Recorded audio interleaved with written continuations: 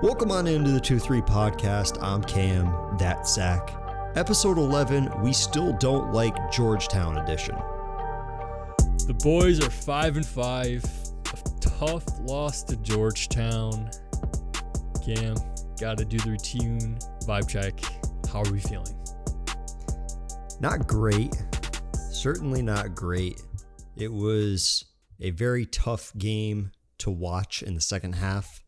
If you remember in the first half, we were doing pretty well. We were leading by 10, looking pretty confident.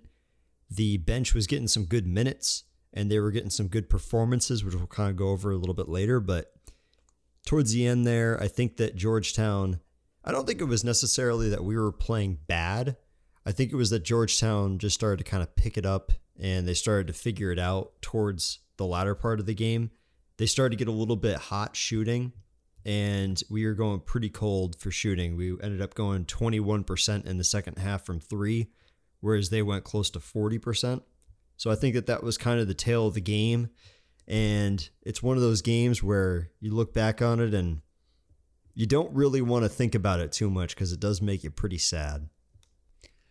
Yeah, it's pretty sad. I mean, just like the boys, we kind of took this week off. I mean, I guess they were practicing this week, which is much needed. But we took the week and kind of relaxed, stepped away from basketball and thinking about it. So we put this one in the rearview mirror a little bit. But there was just the flow of the second half. We just felt clunky. And like, while we still like stuck in it, I mean, it ended up being a 4-point game in the end. And it just felt clunky and like our flow wasn't there. Like we weren't shooting the threes like we used to. Like Buddy wasn't shooting the way he was, or we know he can. So it just felt clunky and we just weren't. Our flow was off.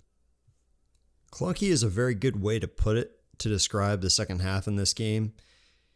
I think that Buddy was certainly not performing as advertised, or at least as we hoped that he was going to in the second half. But I think that the person that was definitely cold throughout the game was Cole Swider. He ended up going 3 for 10 from the three and 3 for 11 from the field.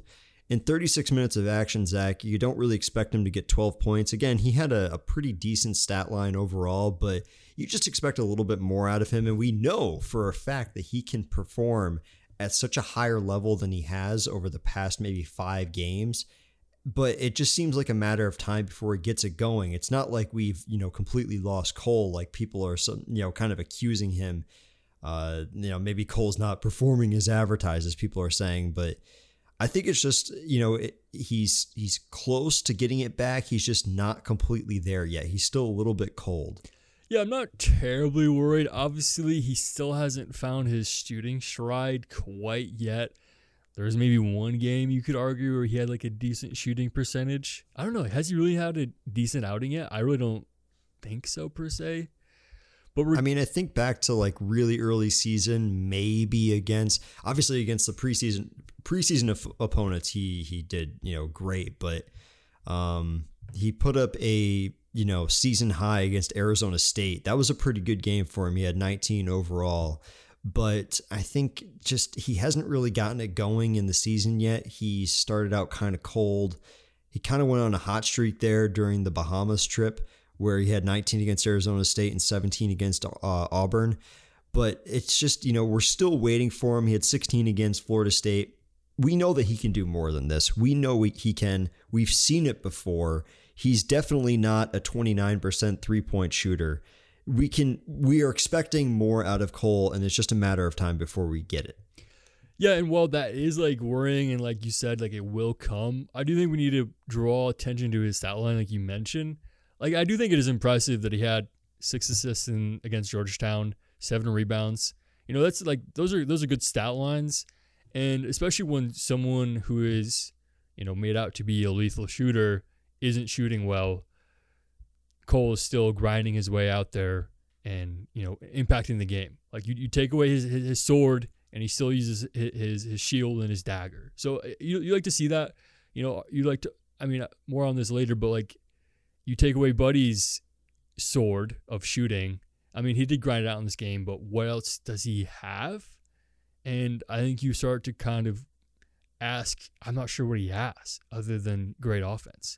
I mean, like he's decent everywhere else, but truly his one main weapon is, his shooting stroke. And when that's off, he's clunky and the rest of the team is clunky. Yeah, Buddy's kind of the definition of, shooter gonna shoot. He was 7 for 18 from the field. He ended up going 3 for 7 from the three. He's going to shoot, and once teams kind of double team him, we've been seeing that a little bit more, Zach, over the past 2 or 3 games where teams are actually kind of focusing in on him, and it's starting to kind of put starting to kind of slow down his three shooting a little bit. I think that he has maybe something else in his game plan, maybe where he can kind of shoot it from the elbow, or he can maybe make something happen if he's driving in. He's not really known for that too much, but you're kind of seeing opponents are really starting to kind of figure out Buddy.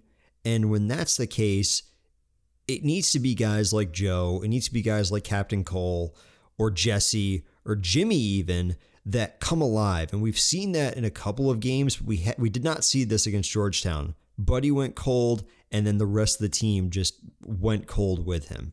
Yeah, I think Buddy has a very pivotal role on this team. And when he's, I'm going to use the word again, clunky, and he did finish with 17 points, but he really grinded those out. I'm pretty sure everyone was surprised to see a stat line of 17 points because it didn't feel like it. He wasn't the Buddy Boeheim that we know and love from last March Madness. He wasn't scoring the way we know he can score.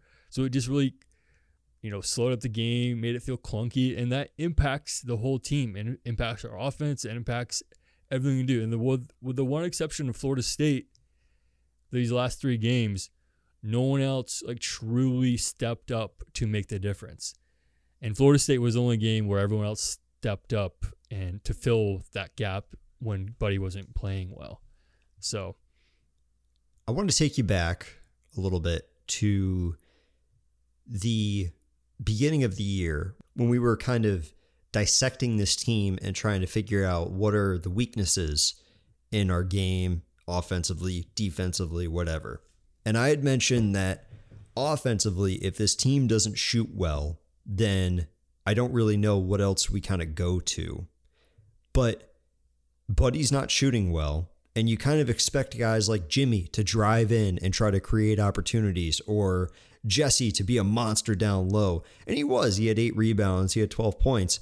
But you just expect a little bit more out of these guys. And when it comes to good competition, hot competition, like Georgetown, Zach, you just expect a little bit more out of everybody, not just in the point category, but honestly in the entire stat line overall. Yeah, you definitely do. And I think extension of that is maybe, your leading scorer isn't scoring, so you make it up for it on the other end of the court on defense. And there was just too many times we didn't get pivotal stops. And I think the defense is truly what lost the game. We hung in there enough on offense to be close, but some of those stops that we didn't get down the stretch, I think were the deal breaker. And I think it was a combination of that and just Georgetown was really, really hot. They ended up having 4 players in double figures, and their leading point scorer had 23 points. So they ended up having a great game against us, and they are a pretty solid team. I didn't think that they were going to be as solid as they were, but there were, just a couple of times where there were lapses in defense. A little bit into the second half, they finally started to click and they started to figure out how they can attack our zone. And then that was sort of the changing point in the game. That's kind of when the momentum flipped, as it were. And the flip to the switch to the 1-3-1 didn't really help. It wasn't really as impactful as it has been against other opponents, which sort of begs the question, Zach. We look at the minutes for all of our bench guys. Frank had 10, Samir had 5, Benny had 4. And in the second half, I'm not sure that any of them actually played. And the question becomes, why didn't they? Why didn't they get any sort of playing time in the second half? Yeah, Frank clocked only 3 minutes the second half. Otherwise, no one saw any play time. And I know this was a huge conversation after the game on Twitter and everything. People were begging Jim Boeheim, why did these guys not play? Because they were part of the run that got Cuse ahead by 10 in the first half. They really provided that jolt and that energy that got us up 10 in the first half. And to see no playtime in the second half was quite confusing and didn't really make sense. And like, while I don't agree with it, I just think it comes down to baseline. Jim trust his starting five more. Like, even though the guys proved that they had a good first half, they should have, at least seen some minutes. But he's gone to these guys for full games before. It worked against Florida State, or worked against Indiana, and he just stuck with that. And this time it didn't work out. I understand that you got to go to your starting five, and that your starting five, your best five players are going to give you probably the best chance of winning.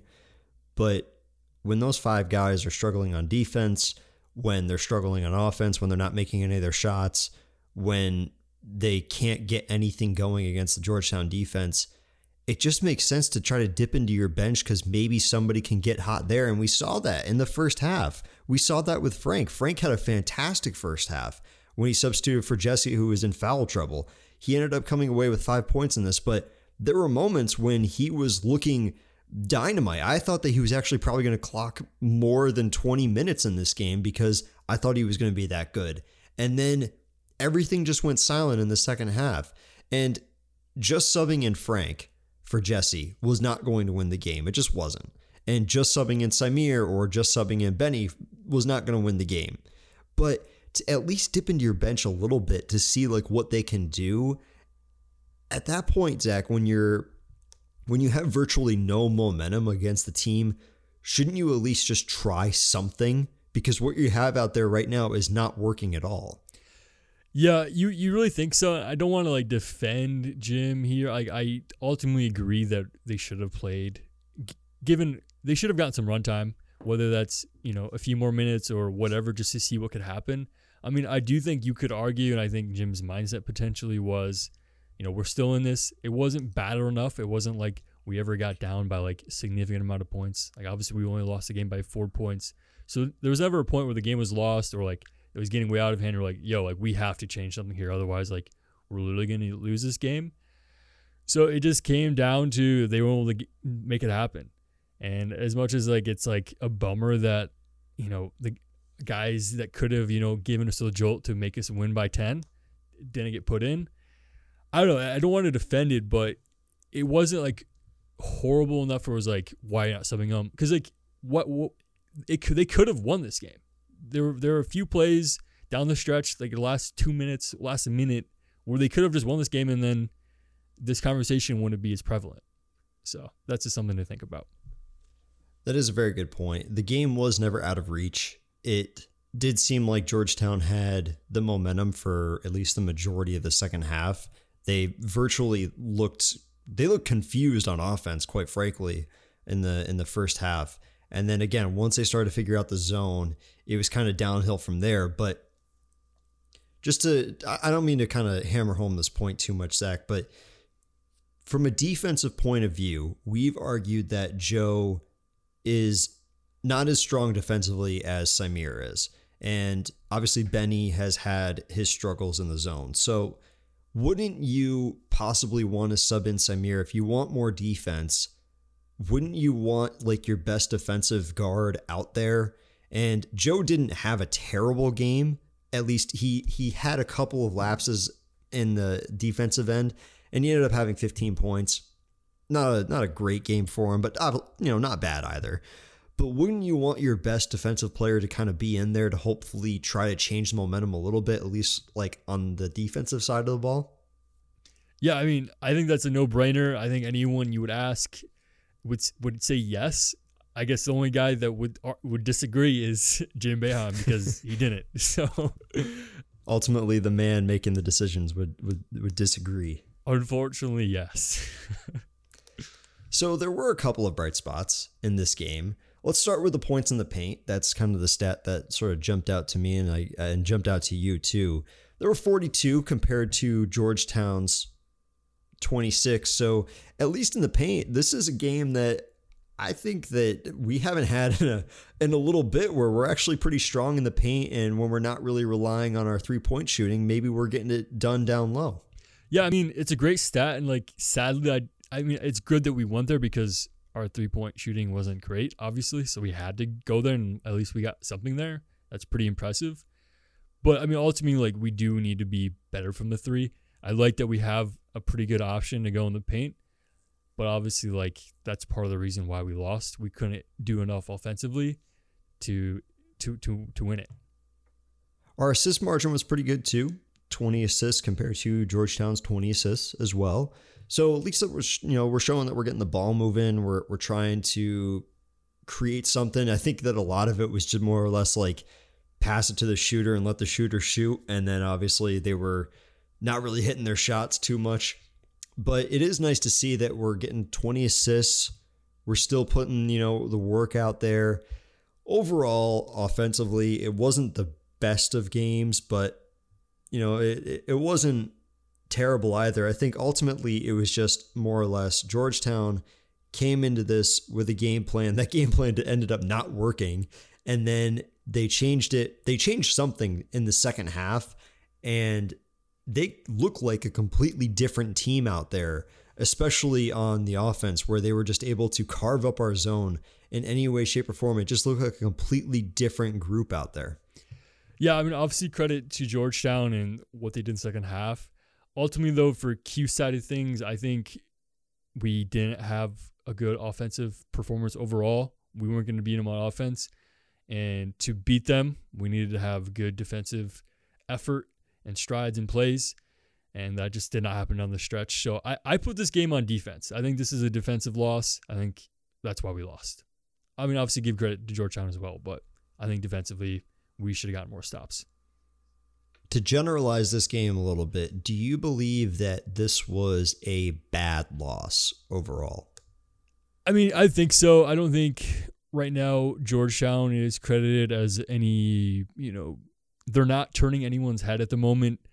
You don't have any significant wins. They're kind of like it's down year again, or I guess they made the tournament last year, so not again, but this is a bad loss. I don't know what quad they're in, but I don't think this is a good loss. That's for sure.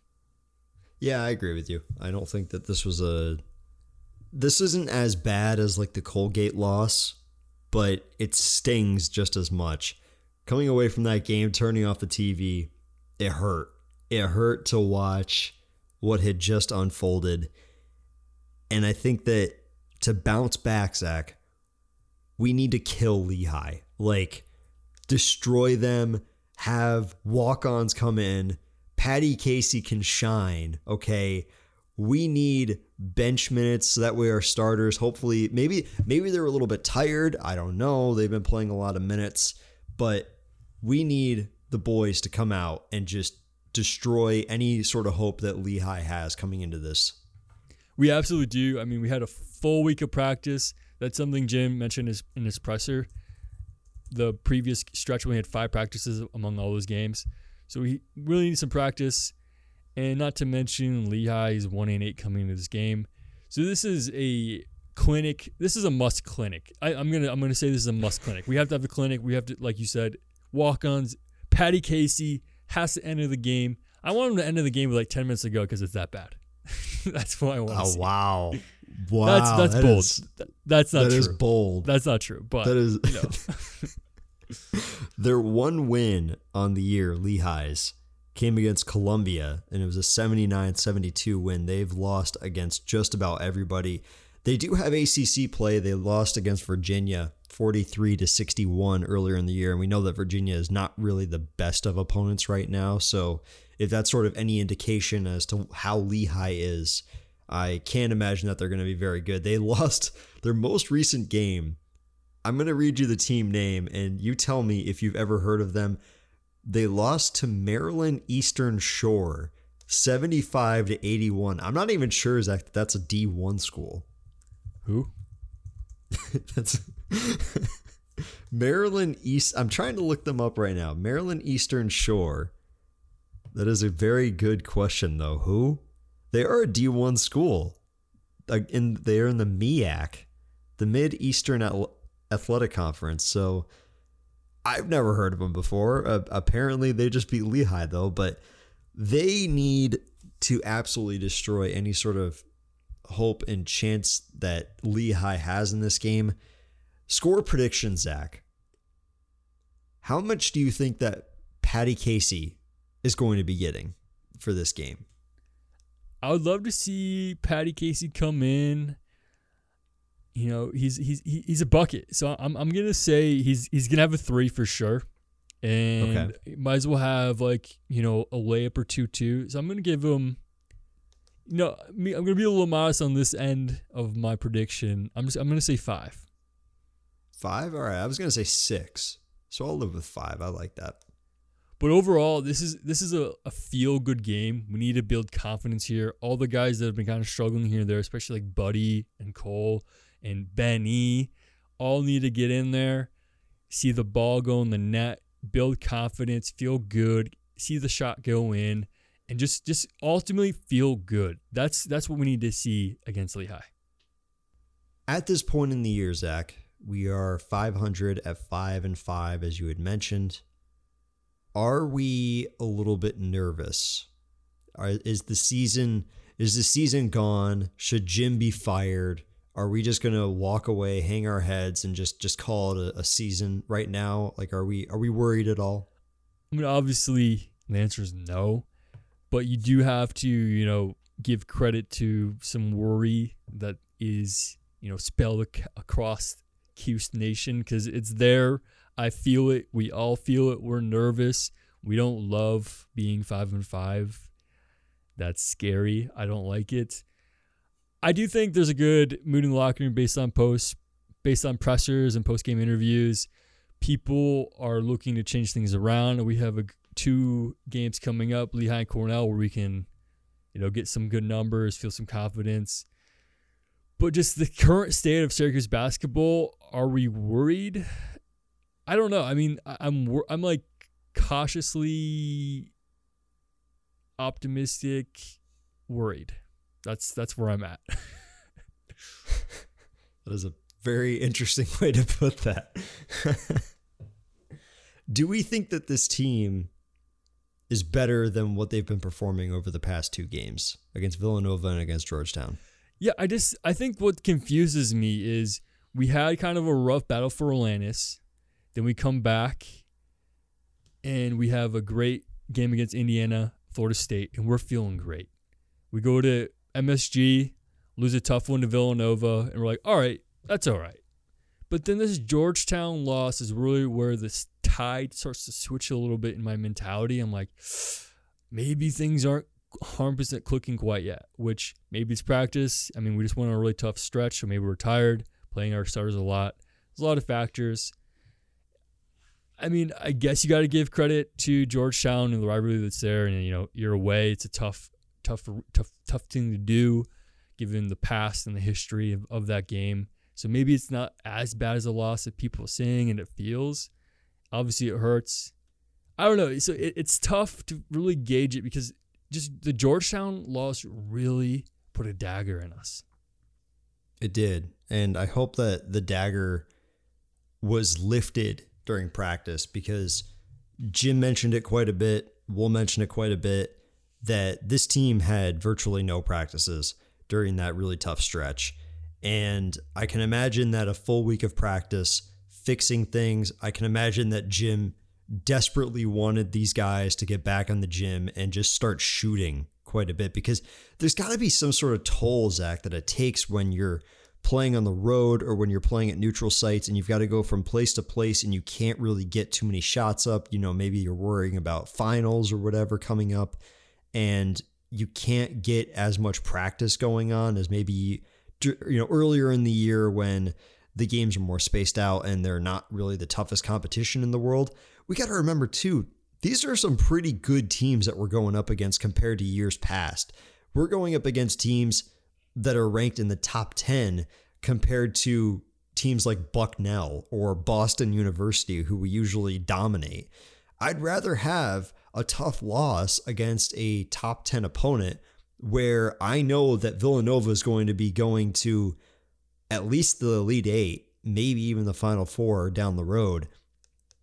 And I'd rather take that than, you know, just a 100-60 win against Boston University. But a game against Lehigh, who is not a very good opponent, kind of like Boston University, is much needed to dominate. And hopefully the days of practice have sort of helped this team and helped this group. One interesting thing to note, Zach, is that the game after this is scheduled to be Cornell, as you had mentioned. We don't know, though, if that's going to be going on or not. Cornell right now is in the red when it comes to COVID cases, or at least the university is. They just canceled their upcoming game against Bryant. Apparently, as we record this, the Syracuse game is still a go.